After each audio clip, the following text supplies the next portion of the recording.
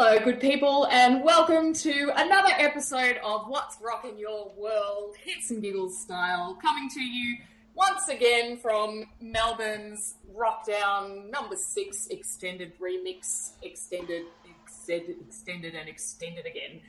And so, What's Rockin' Your World? This is where we have a little chat about all the things that we've been watching, listening to, consuming in the world of music and pop culture of late.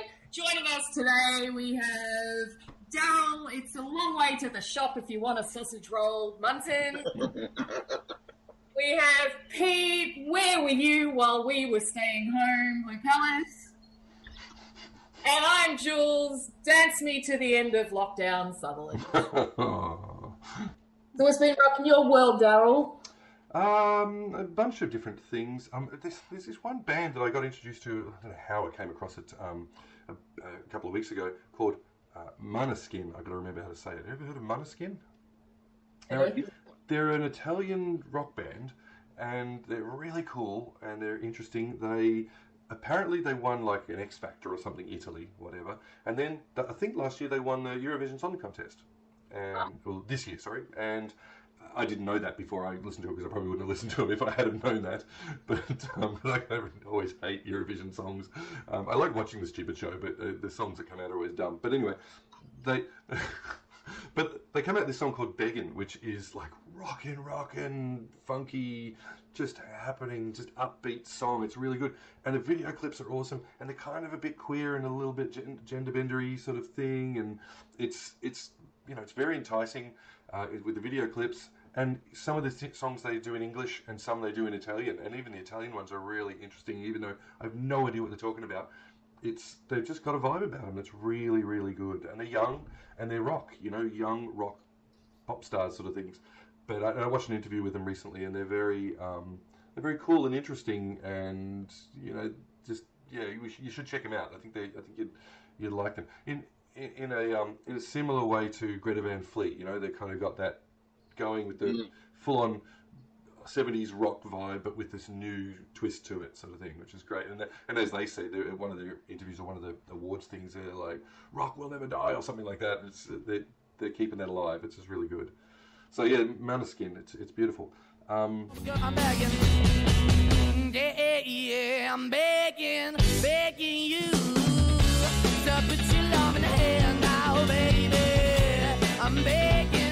The next thing I got into was, again, I can't remember how, a friend of mine posted something about this amazing concert I love and have seen over the years, but I wanted to remind people of it, which was Oils on the Water. Do you remember that? Yes. Oh, man. Yeah. Yeah, they're on a stage right at the edge of the Sydney Harbour, and you're looking out over the Harbour Bridge and everything. And it is one of the most powerful concert films that I've ever seen. They are Midnight Oil in their prime in the 80s, just so powerful. And Rob Hurst is just incredible to watch. He is so powerful. Speaking of really good rhythm sections, yeah, exactly. And I can't remember his name. Is the guitarist, one of the guitarists. You remember the name of the guitarist? Mogany, and there's the other one, Rootsy, I think his name is. They are just so into it. And Bones Hellman's there, and he's singing a lot, and you can see them. Like, we went and saw Midnight Oil just recently, and yeah, they're still powerful, but they don't have the energy of these guys they were in the 80s. Oh, man, we'll put a link in there, but it's freaking cool.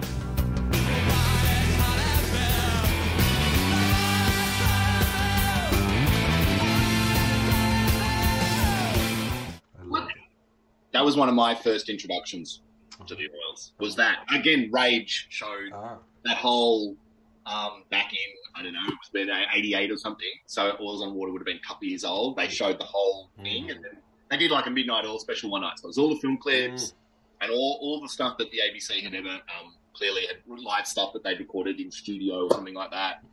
Countdown, maybe, whatnot. And yeah, wow. It's such a powerful concert. What were you going to say, Jules? I was just wondering, I think Pete just answered the question because I was wondering, which part of the 80s it was. So is that it's sort of around the Diesel and Dust kind of? Before. No, Power and Passion. 10 to 1. 10 to 1, right. 10 to 1 Red Sails, that same sort of time. Oh, man. Well, they're just so powerful.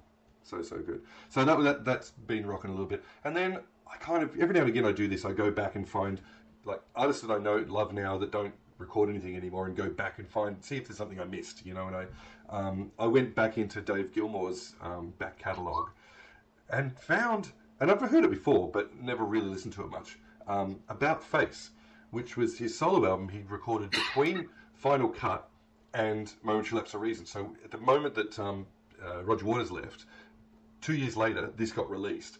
So it's this amazing, moment in time between the end of the first version of Pink Floyd and the second version of Pink Floyd, where he really takes over a lot more. And it's really, really good. And it's just like, it's not purely Pink Floyd. I think he uses Rick Wright on there as keyboards to some extent. But, it's Dave Gilmour starting, I guess, his journey of solohood, which he takes throughout the later albums of Pink Floyd. But man, it's good. So yeah, it's like I'm rediscovering a Pink Floyd album. He's a great songwriter, and as well as a great guitarist. So. Yeah, and especially around that time, I think he did melodies differently than the standard melodies, and a lot of the melodies of songs that he wrote in albums like Animals and Metal. I was just listening to Metal the other day. They're just kooky, weird melodies that people just don't generally do, and they break the rules, but fit it into the rules, and it's just brilliant stuff. So yeah, Dave Gilmour's a bit of a ledge. So I've been smashing that a bit lately. All right, so Pete, what's been rocking your lockdown? The new album. It's only been released in the last couple of weeks. New album from Angus and Julia Stone, which is really, really, really good. Oh, great. I love this. I came to them quite late, as in after they sort of became big, after they'd won, that they sweep the ARIAs that year. I think that was the year Big Jet played and all that whatever that album was, I can't remember.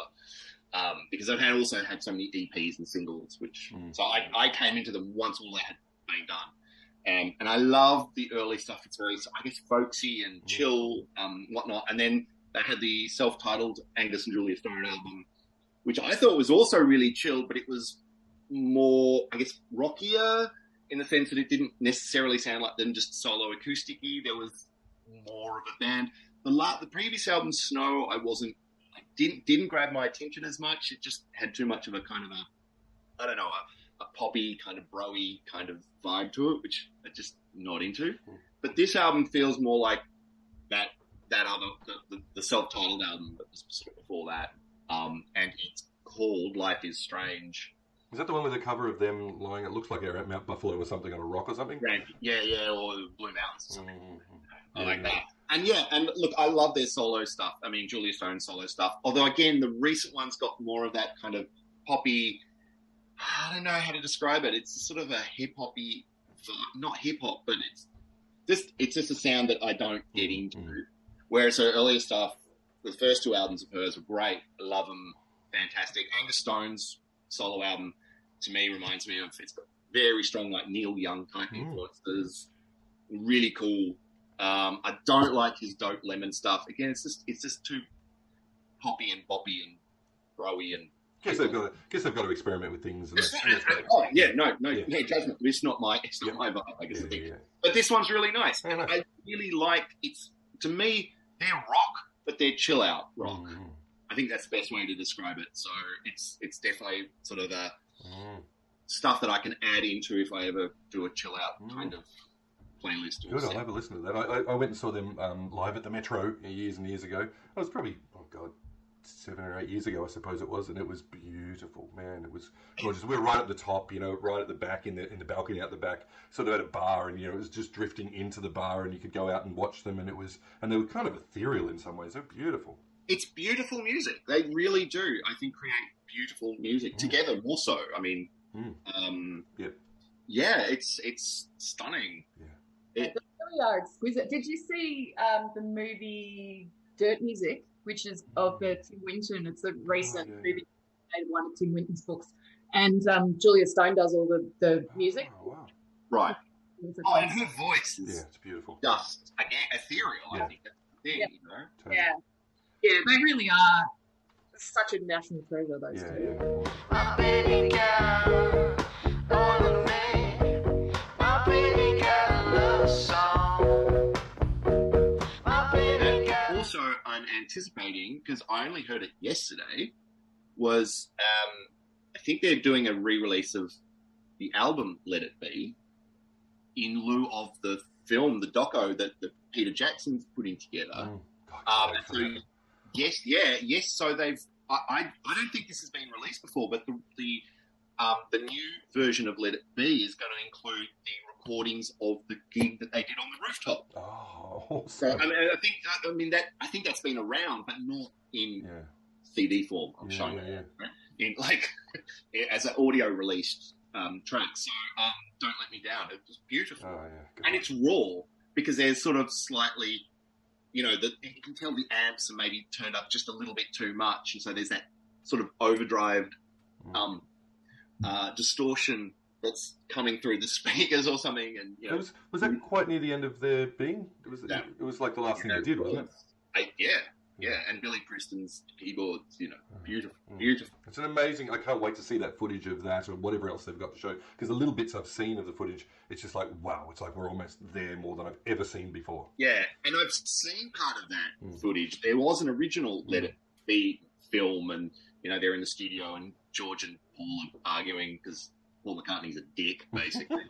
Sorry, I'm ashamed of George Harrison's fan. But I'm really looking forward to Peter Jackson's, because apparently there's like hours of footage that he's through. So lucky bugger to be able to go through all that. Yeah. 1, 2, 1, 2, 3, 4. Go on, Al. What? What? And of course, the passing of Charlie Willow, that was kind of weird and tragic, and not being a huge Rolling Stones fan, but really moved at the way that I guess all of the musicians that I know and love and who've recorded the music that I love, like outpouring of grief and tribute, because he was so influential. And I guess I have been listening to a bit of Rolling Stones during the week, but particularly paying attention to the rhythm section, which I never did before. Yeah. So it's like, oh wow, yeah. And he's apparently a bit of a dude, I watched the Rick Beato tribute that he did to him, and it was really beautiful and really interesting, because he plays a bit of the Rolling Stones and just. He said, I don't know if they're going to take me down, but I'm going to play it anyway. And he plays these bits, and he's like, and listen to that drumming. You're like, it sounds like kind of pretty standard drumming, but it's jazzy. And if you really listen to it, you can hear the difference. He's not a standard rock drummer, but still, because he's been there for 60 years, it's kind of like the mainstay of what a background quiet drummer would do, and he's not too flashy. And it was interesting to really look at it from that perspective. Yeah, and the rhythm section is what makes a band, let's face it. Yeah, I really enjoyed seeing both the tributes from other musicians about what an influential musician he was, and obviously such an amazing drummer. But also, just across the board, they were all just like, it sounds like a cliche, but he actually was the loveliest person you could ever meet. He was just such an incredibly beautiful human being, and nobody had. And you think about being in the Rolling Stones for 60 years, there's a few egos, and you can imagine there's probably been a fair degree of conflict and all of that, and yet all of these other musicians that knew him have just sung his praises, not just as a musician, but as a genuinely great guy. So yeah. Ballet, Charlie Watts. Yeah. So what about you, Jules? What's been rocking? Well, actually so much that I don't have. There's not nearly enough time for me to go into detail around a lot of the stuff that I've been watching and listening to, because that's what lockdown does, tend to give us a bit more time to do things. So there's heaps more that I'd love to touch on. The thing that I am going to focus on for today, speaking of when you said, Daryl, about how, going into a band's or a musician's back catalogue and kind of going, what have I missed here or whatever. So there's I guess, for want of a better word, we'll call it a podcast, but I'll explain the difference in a minute.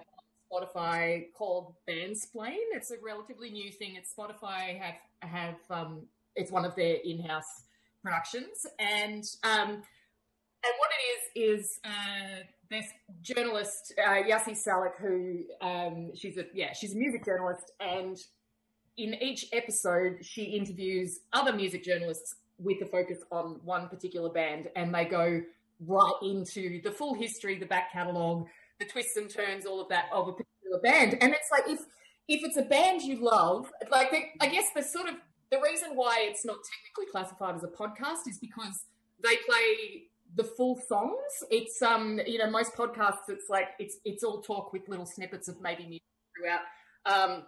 In this case, they'll have a chat about when this album came out, and then what was your favorite song from it or whatever, and then they'll play the full song, and then they'll have a little talk about maybe the arrangement of that song or anything else that's relevant.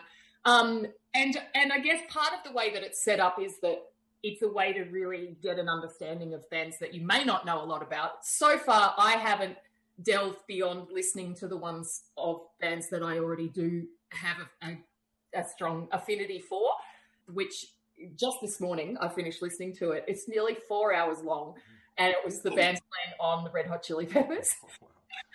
It's been so much fun. I'm listening to it in installments as we go, and I was a little bit skeptical at first because the main expert journalist that she interviews for this episode is like 28 years old, and just a youngin'. How can you sort of this? But no, like the Red Hot Chili Peppers is like there was a sort of a snobbery for me around their heyday. Arguably was sort of when we were all early 90s, like Sex Magic or whatever. Which, interestingly enough, so I very quickly got over my snobbery of this. She actually knows a shit ton about the Red Hot Chili Peppers. She totally did her homework, and it wasn't even a case of she's just done a lot of research. She genuinely loves them, even though I think Californication was like her first introduction to them, and then she wow. From there, and then there's another guy that they interviewed who's a bit more like our age, and he was talking about Freaky Styley and Mother's Milk and the ones that the albums that came before Blood Sugar Sex Magic, which was their 5th album. Yeah. It's like, it's just they have been around since the mid '80s as a band, and obviously this journey that I've just been on, this 4-hour journey in installments over different runs in different parts of nature. The whole story, I mean, if you've read Scar Tissue, which is Anthony Kiedis' biography, it's obviously like some of the story of this journey is there, but then it's also just fascinating to hear it from the point of view of like seeing where the different dynamics changed with John Frusciante coming in and out of the band, at different times throughout their more 35-year history. The Chili Peppers, whoa. Yes! They still seem like kids. Sorry? They still seem like kids. Exactly, and that's actually one of the things that they talked about in this podcast was that it's like, even though they're now they must be in their 50s, but the music that they're releasing still appeals to teenagers because there is this kind of like this youthful, sort of slightly irreverent energy in all of it, even though you can actually it's punk. There is a punk totally punk. Totally punk. Yeah. Do you know Anthony Kiedis is 58? Right, there you go. So, and a little bit of that Peter Pan, and that's the thing that it's very easy to connect with that sort of laddish. I mean, they're a group of friends who, particularly Anthony and Flea, got together in high school and they've been making music together ever since. It's again. Rhythm section, Chad and Flea. Yeah. Like, and the thing is with funk, like, you need to be tight. Yeah.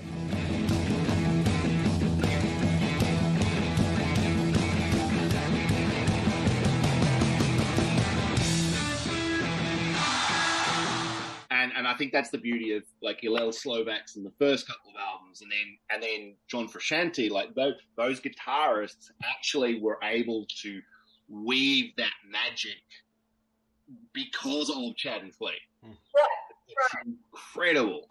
Yeah, it's pretty amazing, and there's it really is such an enjoyable journey for if it's a band that you've known and loved for a long time, and obviously you can hear there's funk, like Flea's bass playing is just kind of always going to be funk influenced, if not just out and out funk. But then there's also they've got this punk kind of influence. They've got this ska, hip-hoppy kind of, you know, and he does all that sort of rap scatting kind of... It's because he can't sing. Well, he actually got lessons at some point. I know. I'm not a fan of Anthony Kiedis. I'll just say that outright. Right. I think the band with a different singer would be better. I call it. Like his early, I think that, and that's the thing. I think that rappy kind of thing that he did and that he developed, I think that's better than him trying to sing. Well, I agree with you to a point, and also they made a really good point in this thing because at one point they actually just spoke about his singing voice and, you know, is it, you know, people pay out on it and all that kind of thing, and is it just that auto-tune came along, that he sounds a bit better in the later albums and all that? But actually, and I think they made a really good point, they've been, ever since they started, they've been a touring band. Like, they've done just thousands and thousands and thousands of live shows. And the thing is that if you practice your craft for 35 years in that capacity, you're going to get better. And that didn't exactly prove true with Bob Dylan, though, did it? No. Well, I mean, come on, we all love Bob, but, you know. Yeah, something went wrong about 73 there.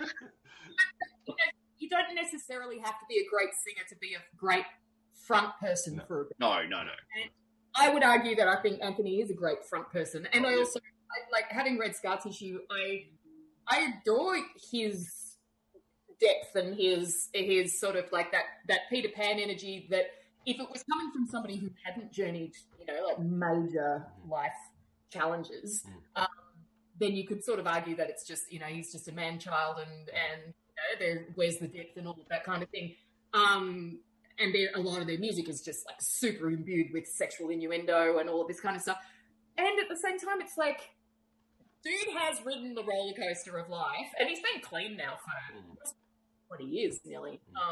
And pretty amazing, like really amazing stuff. And there's a lot of layers in his story, but then also the broader story of the band, which I've just been thoroughly enjoying. And so, yeah, it literally is like a nearly 4-hour-long episode, this thing.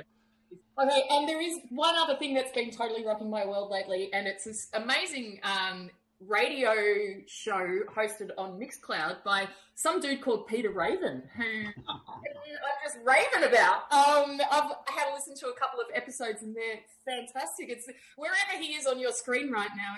It's that guy. The artist, otherwise known as Peter Lupelis, does an amazing radio program on Mixcloud, and different episodes, different themes. Tell us more, Peter. Look, just on the weekends, you know, just to cheer people up. It's totally free. And on the weekends, I sort of cycle it fortnightly. So, for example, last weekend was a Saturday evening, and this coming weekend, it'll probably be another late night delights, as I call them, a Friday night, late night. It's a bit more chilled vibe. And it's all of the music that we know and love and we talk about on this show, basically. New and old. It's just good.